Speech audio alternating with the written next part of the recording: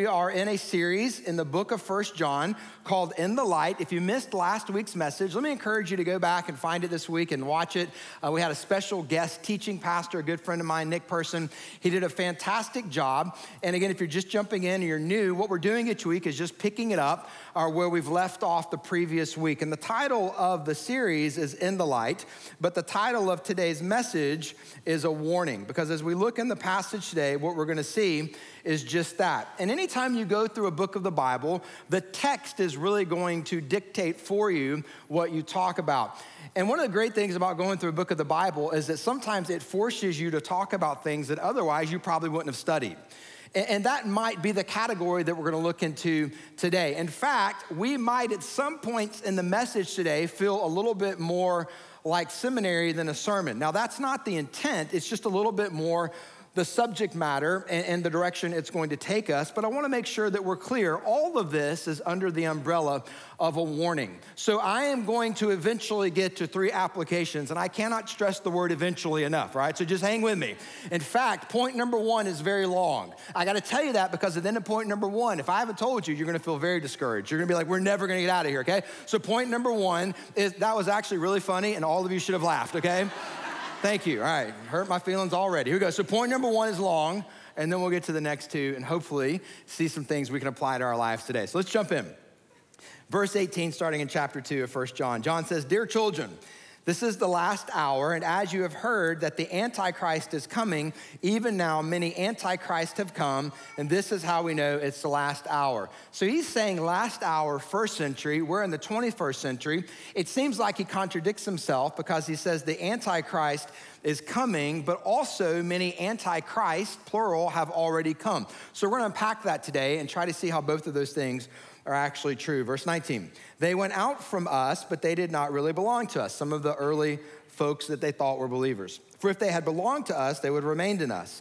But their going showed that none of them belonged to us. But you have an anointing from the Holy One, and all of you know the truth. I do not write to you because you do not know the truth, but because you do know it, and because no lie comes from the truth. Who is the liar?" Now he's going to circle back around to this seed he planted earlier about the Antichrist and different Antichrists. "It is whoever denies that Jesus is the Christ, such a person is the Antichrist, denying the Father and the Son." So this is kind of our first passage. Again, we've got 3 to look at today, and we kind of said a lot there. So what I want to do is I kind of created a few bullet points. And so let's look at these bullet points because they really summarize what we just talked about in this first passage. I want to make sure we're all on the same page. He says the Antichrist is coming, many Antichrists have come. So what does that mean? Well, there are those who are forerunners of the Antichrist who have the spirit of the Antichrist. Now this phrase, spirit of the Antichrist, is not in the passage we just read. It shows up later. So later in 1 John, he's going to use the phrase spirit of the Antichrist, referring back to the passage we're studying today. But I wanted to go ahead and use it today because I think it will help provide some clarity. So just to be sure we're on the same page, Antichrist, one person, we'll talk about that in a second. And then there are many Antichrist forerunners that carry with them the spirit of the Antichrist. Now, what is the spirit of the Antichrist? It is whoever denies that Jesus, don't miss this, is the Christ. The deity of Jesus is what we're talking about today, okay? Jesus is both fully God and fully man. There's no one like Jesus. There are none beside him. And one of the things that Satan has always put at the top of his agenda is to get people to question the deity of Jesus Christ, okay? If the deity of Jesus Christ can be called into question, if someone can begin to perpetuate a lie that convinces people to believe that Jesus wasn't both fully God and fully man, then the foundation of Christianity crumbles. This is the issue, which is why Satan has always had a plan to try to lead God's people astray. And so we're going to talk about both of those things. Let me start by talking first about the Antichrist, okay? So grab a pen. I'm going to tell you the name. I'm kidding. We're not going to do that, all right? I'm not going to tell you who the Antichrist is. Some of y'all go, whoa, hey, what? Okay. I know some of you think you dated the Antichrist in college, but that wasn't it, okay? Wasn't him, okay? So, well, I get some stories from that line, all right. You tell me at the block party today. That'll be fun. So,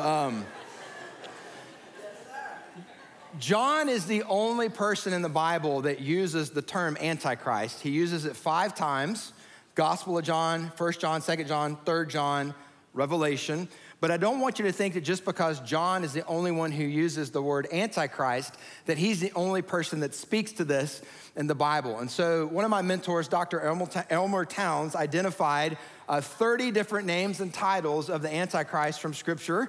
And we're not gonna read all of these, but you can see it kind of covers a broad range of God's word. We see the Antichrist referred to in the book of Psalms, our Old Testament prophets like Isaiah, Ezekiel, Daniel. We get into the New Testament. 2 Thessalonians calls him the man of sin, the son of perdition. Obviously, in the book of Revelation, which, can we just stop here for a second? Revelation does not have an S on it, okay? It is Revelation. In fact, we're all gonna say it together on 3. 1, 2, 3. Revelation. I still heard it. It's old habits. They die hard, okay? They die hard. But we see the book of Revelation obviously speak to the Antichrist, the lawless one, the angel of the bottomless pit. And Antichrist is something that I think is intriguing. It's worth studying. The whole idea of end times eschatology. So let's kind of, again, just foundationally, who is it when we talk about the Antichrist? Just kind of 3 summation points taken directly from an article written by Pastor Danny Akin. He will be given power and authority from Satan. He will be worshiped as a god, and the whole world will marvel as they follow him, and his reign of terror will not last. So God's word says the Antichrist will perform what appear to be miraculous acts. It will attract a large following. It will be a reign of terror. It will not be for long, and it'll be unlike anything the world has ever seen. Now, some Christians read the New Testament and believe that the Antichrist has actually already happened in the 1st century and that the Antichrist was Nero. Now, I personally don't believe that. If you do, we can still have fellowship with Jesus. I don't think that's a reason we can't love each other. But I think the passages about the Antichrist are prophetic in nature. I don't think the Antichrist has yet come. An interesting question for you to discuss sometimes with your friends is, does Satan have to have an Antichrist ready for every age? Or is there one Antichrist? Because see, Satan is not omniscient, he's not all-knowing. So it's a really interesting topic to pursue. And the most important thing for us to know is that God's word says that this will happen. We can see from history, some people were doing things very similar to the Antichrist. Hitler comes to mind with his ideology and with the Holocaust, but the Antichrist has not yet happened. And John's writing these things in the last hour in the 1st century. We are in the 21st century. And I would encourage you, make this a topic of study. Find reputable authors that you can read and that you can study and spend time in God's word, even the parts of God's word that are difficult to understand. But might I suggest that the church's not obsession, but really higher interest in the Antichrist over the years has blinded us perhaps from the second warning of this passage, which speaks to the spirit of the Antichrist. The many Antichrists, lowercase, plural. And the truth for us to wrestle with today and be confronted with today, and maybe even be uncomfortable with today, is that for the last 2,000 years, let me be very clear, Satan has used individuals and he continues to use individuals to serve his purposes. And his purpose is to question the deity of Jesus Christ. And there are those who are literally in the use of Satan today, calling into question the deity of Jesus Christ. And here's what they are doing: perpetuating the spirit of the Antichrist. And church, if we don't call these things out when we see them, how are we serving our children? How are we serving our grandchildren? So what I want to do is I want to spend some time talking about the spirit of the Antichrist, because I think that that is what we really need to be more on guard with today, because when we know what we're looking for, we recognize that we'll see it all the time. And what I want to do is I want to show you how the historical denial of Jesus Christ and the deity of Jesus Christ very much matches the modern day denials of Jesus Christ. Now, here's why this matters. Every now and then, okay, somebody will come along and they'll say something and it sounds brand new. It sounds like, wow, they must be super smart. They have a YouTube channel. They're saying things to make me question my faith. And what I want to show you is there's nothing new under the sun. They're just recycling old ideas. And so we're gonna show the old idea and then maybe show how we can spot it today. Again, spirit of the Antichrist. So the first one I wanna share with you is something called Ebionism. Now, I know you woke up this morning and said, I hope we hear about Ebionism in church this morning, okay? So I get it, hang with me. It's a first century heresy that rejected the virgin birth. Don't miss that, first century. While John's writing this in the mid to late 80s, early 90s of the first century, this is already starting. Jesus wasn't born of a virgin. Jesus, that's Joseph the carpenter's son. And he was born out of wedlock. I don't know if I've heard. There were already rumors about Jesus' birth. There were already attempts to somehow dismantle the truth of the virgin birth, because if the virgin birth goes away, we got some questions we have to answer. So this was one of the false teachings. Now, about a decade ago, an author came along, and at the time he was pastoring a church. He's no longer pastoring a church because he kind of lost his way, so to speak. And he wrote something that I'm kind of hesitant to share because I don't want it to seem like I'm drawing undue attention to it. But I'm going to share it because I want you to be on guard and to be on your watch for when you come across things, because it can seem like somebody's being incredibly clever when really all they're being is a tool of Satan, okay? Yes, I said it. So let me show you the quote here. Rob Bell, 2012. If you found out that Jesus had an earthly father named Larry and they find Larry's tomb, do DNA samples and prove beyond a shadow of a doubt that the virgin birth was really just a bit of mythologizing, could you still be a Christian? People read that and went, wow. Isn't he smart? No. He led people astray. Now, I'm not trying to take a personal shot at him, but he was used by the enemy. And we've got to be on our guard for when somebody tries to package an old idea in a new way that might seem appealing, to see it for what it is. It's an old heresy that Satan's been using for 2,000 years. It's the spirit of the Antichrist. Let me give you a second one we're going to look at today. It's called Arianism. This came about in the 4th century, and it was this idea that God can't share his attributes of deity with anyone else. Only God, the Father, is eternal. And this false belief, this heresy, sounded something like this. Jesus is a great guy, but the idea that he's been around from the beginning, the idea that he's eternal, that's not true at all. And so this was a heresy. Let me show you the most modern interpretation that we see of this particular heresy. It's from Jehovah's Witnesses. Now, again, I'm not taking a shot at them personally. They've been deceived. 1870. Jesus never claimed to be on the same level as Almighty God. This is taken directly from their doctrine. Yes, he did. That's why they put him on a cross.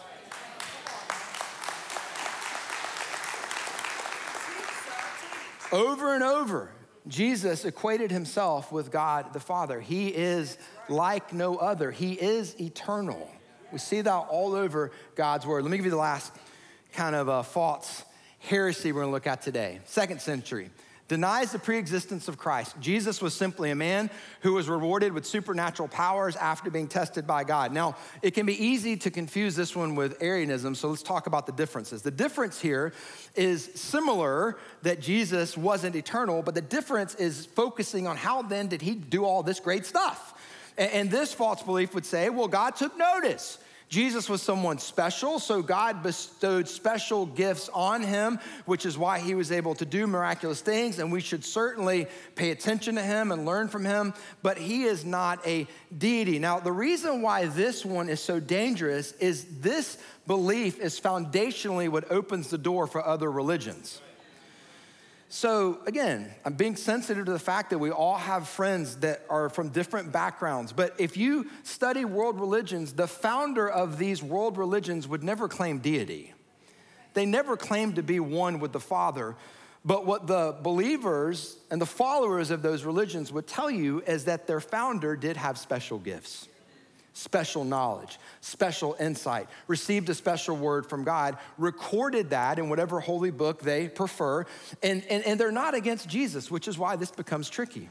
because they will say really wonderful things about Jesus, but Jesus is just one in the line of many who receive special gifts, special revelations from God. Do you see the slippery slope that we are now on? And the foundation of this, again, is this old idea of adoptionism. Now, I could have chosen thousands of people who use this in their line of thought, but I just chose one because she's someone that we all know, and she shapes a lot of people's perspectives. And again, I'm not taking a shot at these individuals. I'm just pointing out the deception that can take place. But Oprah said this: there are millions of ways to be a human being and many paths to what you call God. Well, I am a Christian who believes that there are certainly many more paths to God other than Christianity. It's just adoptionism repackaged in a new way. So let me give you the application I want to challenge you to jot down today from this first passage of Scripture.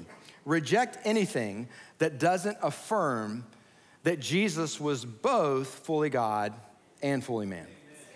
Just reject it.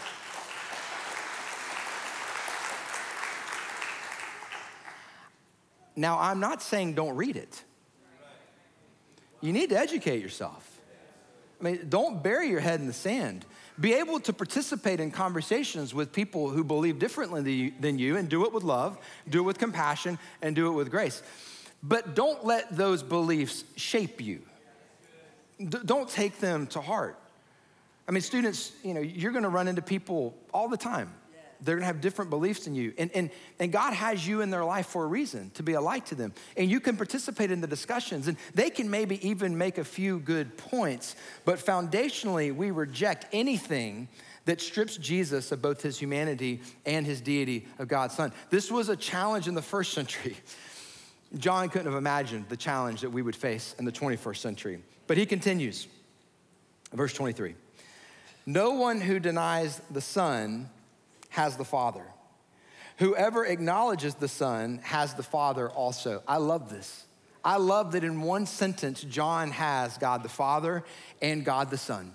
He keeps them together. He doesn't give us the option of separating them. Verse 24, as for you, see that what you have heard from the beginning remains in you. If it does, you also will remain in the Son and in the Father. And this is what he promised us, eternal life. And so Jesus promised us eternal life through God the Father. So here's the second application I want you to jot down. We're gonna spend some time talking about this. You can't know God if you don't know Jesus. That's what he's saying. That's what he's saying. You can't know God if you don't know Jesus. Now, why does this matter? Because our world and our culture tries to separate the two. It was happening in the first century. In fact, most of our society and culture is super comfortable with God as long as you keep it ambiguous. As long as you don't specify who you mean by God. Now, every now and then you'll meet somebody who is a devout atheist, and we all understand that. But for the most part, people appreciate somebody giving a head nod to something upstairs, some kind of power, something other than them. I mean, you watch a football game, and whoever scores the game-winning touchdown, if he thanks God in the interview after the game, everybody goes, man, what a great guy. What a great guy. He's so godly. One time, I just want to see somebody thank God for the defeat. Just once. Just go to the losing locker room and go, I just want to thank God for letting us lose today. I just want to see that one time, right? Hasn't happened yet, okay? I'm going to hold out hope, okay? John, you can write a song that has nothing about God. Not you personally, but like an artist, okay? See this all the time in these award shows. They write these songs, the lyrics have nothing to do with God, probably opposed to the things of God. They win an award, they get up on stage, and they thank God for the award. And everybody applauds. So our culture has a certain comfort level with God until you name him. Until you say his name's Jesus. Until you put Jesus as equal with God. Until you say there is none like Jesus. Here we go. When you say Jesus is the only way to God.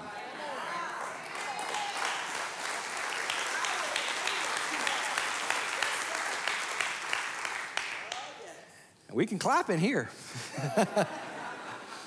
We do it out there, it doesn't go so well. That's when you get called names. Narrow-minded and everything else. But see, the most loving thing we can do is actually offer that level of clarity. See, I don't want God to be like me. If God is like me, then I don't need God. I like the fact that God is holy and righteous and just. And he's big. He created everything, even things we can't see. See, if I can manage God, if God becomes palatable, if God becomes comfortable, then all of a sudden we're no longer talking about God. God is infinite, and I am not. God is so much other than me, and God can seem so distant because of that vastness. And see, here's the real truth for all of us. If God is actually that, and I believe he is, and if God is really that holy, and if God is really that righteous, and if God is really that just, then you are in big trouble, and so am I. Because we are none of those things. We are all sinners by nature and choice, and unable to be in the presence of a holy, righteous God. But don't miss this, God did not let that stop him from loving you. To the extent that he sacrificed his only son for you. He wasn't going to let that keep him from you. And there are a lot of people, maybe even in this room, maybe even join us online, who think they know God, and they may just know about God. You may think you know Jesus. And lovingly, if I could just challenge you for a few minutes. There are a lot of people who think because they know some things about Jesus, they can tell you the Christmas story and actually remember the wise men. Like they can tell you some things. They can tell you the Easter story, tell you the people who were there. And if you're 3 for 3, I got Christmas, I got Easter. If you get this story, let's go. If you can name 3 miracles of Jesus, right? Like I can do that. He turned water into wine. Isn't that the one we always start with, right? Yeah. God bless our Savior. Turned water into wine. Walked on water. Fed the 5,000. Especially if you grew up in the South. You know a few things about Jesus. Might I suggest you may know about Jesus, you may just not know Jesus. See, biblically speaking, knowing Jesus doesn't mean you've memorized a few stories about him. Knowing Jesus means you have gotten to a place in your life where you recognize your need for him. Now, here's why this is so hard. Because everything about our world tells you you're enough. That when you face life's challenges, you just need to look within and you just need to find the answer. Hey, church, that's a lie. Because if you could look within and find the answer, God would have never needed to send his son, Jesus. Okay? We cannot be the solution to our problem. Jesus is. And see, knowing Jesus means you just come to a place in your life where you recognize that and you agree with that, you submit yourself to that, and then by grace through faith, you receive the free gift of salvation that he's offered to you. And when you come to a place in your life and you make that decision, and then you go public with your faith, to let everybody know, like the people we saw today, that you have made that decision. See, that's what it means to know Jesus. And listen, you may have known some people over the years that knew Jesus, they just didn't act like it, okay? I get it. Those of us who are Christ followers have pushed a lot of people away from Jesus over the years. We have to own that. But let me tell you why that's happened. Because we're just as much a mess today as the day we met Jesus. But here's what's remarkable. He doesn't see us that way. God looks at us and says, you're perfect through my son, Jesus Christ, and gives us the Holy Spirit to help us grow in those areas of our life that continue to hold us back. So we don't have it all together. We're not perfect. We've just placed our faith and trust in a perfect Savior. But you can't know the God of the universe unless you know through salvation his son, Jesus Christ. Let's wrap up our passage for today. Verse 26, I'm writing these things to you about those who are trying to lead you astray. As for you, the anointing you received from him remains in you, and you don't need anyone to teach you. There were teachers that were trying to lead these new believers astray. John's giving them a warning about these individuals. But just as his anointing teaches you about all things, and as that anointing is real, not counterfeit, just as it taught you, remain in him. So when we talk about the anointing here, we're talking about the Holy Spirit. So let me give you the third application I want you to jot down this morning. Reject any teacher that doesn't point you to the same Jesus that the Holy Spirit points you to. We used to say, reject any teacher that doesn't point you to Jesus, but now Jesus has been cast in so many different perspectives. We got to give this clarifier that if you're listening to anyone teach, including me, and they are not pointing you to the same Jesus that the Holy Spirit points you to, you don't need to let that person be a voice in your life anymore, okay? Now, here's the joy and the hope of this passage. If you're a Christ follower, you already have everything you need with the Holy Spirit. Did you know that one of the ministries of the Holy Spirit is to enlighten you, to enlighten your heart, to enlighten your mind to the things of God, to God's word? And so let me just challenge you. If you're a Christ follower, every time before you read God's word, say, Holy Spirit, speak to me. Speak to me. Before you come into this room to worship with God's people, Holy Spirit, speak to me. Some of you, the Holy Spirit's been speaking to in this service. Can I tell you what that feels like? Recognizing that you don't know Jesus. See, the Holy Spirit is like a spotlight on Jesus. For those of us who walk with Jesus, the Holy Spirit helps us grow in our understanding of Jesus. For those of you who are not yet followers of Jesus, it's the Holy Spirit that begins to, here's the word, convict. You may have thought you knew Jesus, and the Holy Spirit's showing you, you just know about him. And if that's you today, can I encourage you to respond by faith? You don't have to wait till you have it all figured out. You don't have to wait till you have it all together. For some of you, it's a very challenging thing to be confronted with because you're actually a pretty decent person. You've done a lot of good things in your life. So the idea of humbling yourself and admitting that you need to be saved is incredibly challenging. But might I encourage you to submit to that conviction? See, some of you have been told that there's a lot of things in your life you need to repent from. And that if you'll repent from those sins, you can experience the forgiveness offered through the cross. I understand that sentiment, but biblically speaking, that wording is off. See, you don't repent so that you can be forgiven. You repent because you've already been forgiven.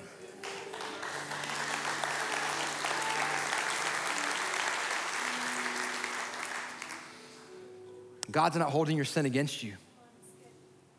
Jesus already paid the price for that. In fact, your sin is no longer what keeps you from God. The only thing that keeps you from God right now is a lack of belief in his son, Jesus Christ, and accepting by faith what he did for you, for your salvation. Would you bow your head with me this morning? Just in this moment, if that's you, it's not the words you say, it's the condition of your heart, but to give some words to maybe what's going on in your heart. Would you just pray right where you're seated? Jesus, I admit I'm a sinner. I admit my need for you. I'm tired of going my own way. I believe you paid the price for my sin on the cross. And I want to ask you to come into my life and save me. I want to confess you as my Savior and Lord. And because of the forgiveness that I experience in you, I want to turn from my old life and I want to walk a new path. I want to be made new, not just in my identity, but in my actions as well. Hey, I'm the only one up here looking. Everybody's heads are bowed and everybody's eyes are closed. But just so I can pray for you this week, if you just prayed that prayer, would you mind just kind of slipping your hand up? Just so I can pray for you this week? Thank you. Thank you. Thank you. Thank you.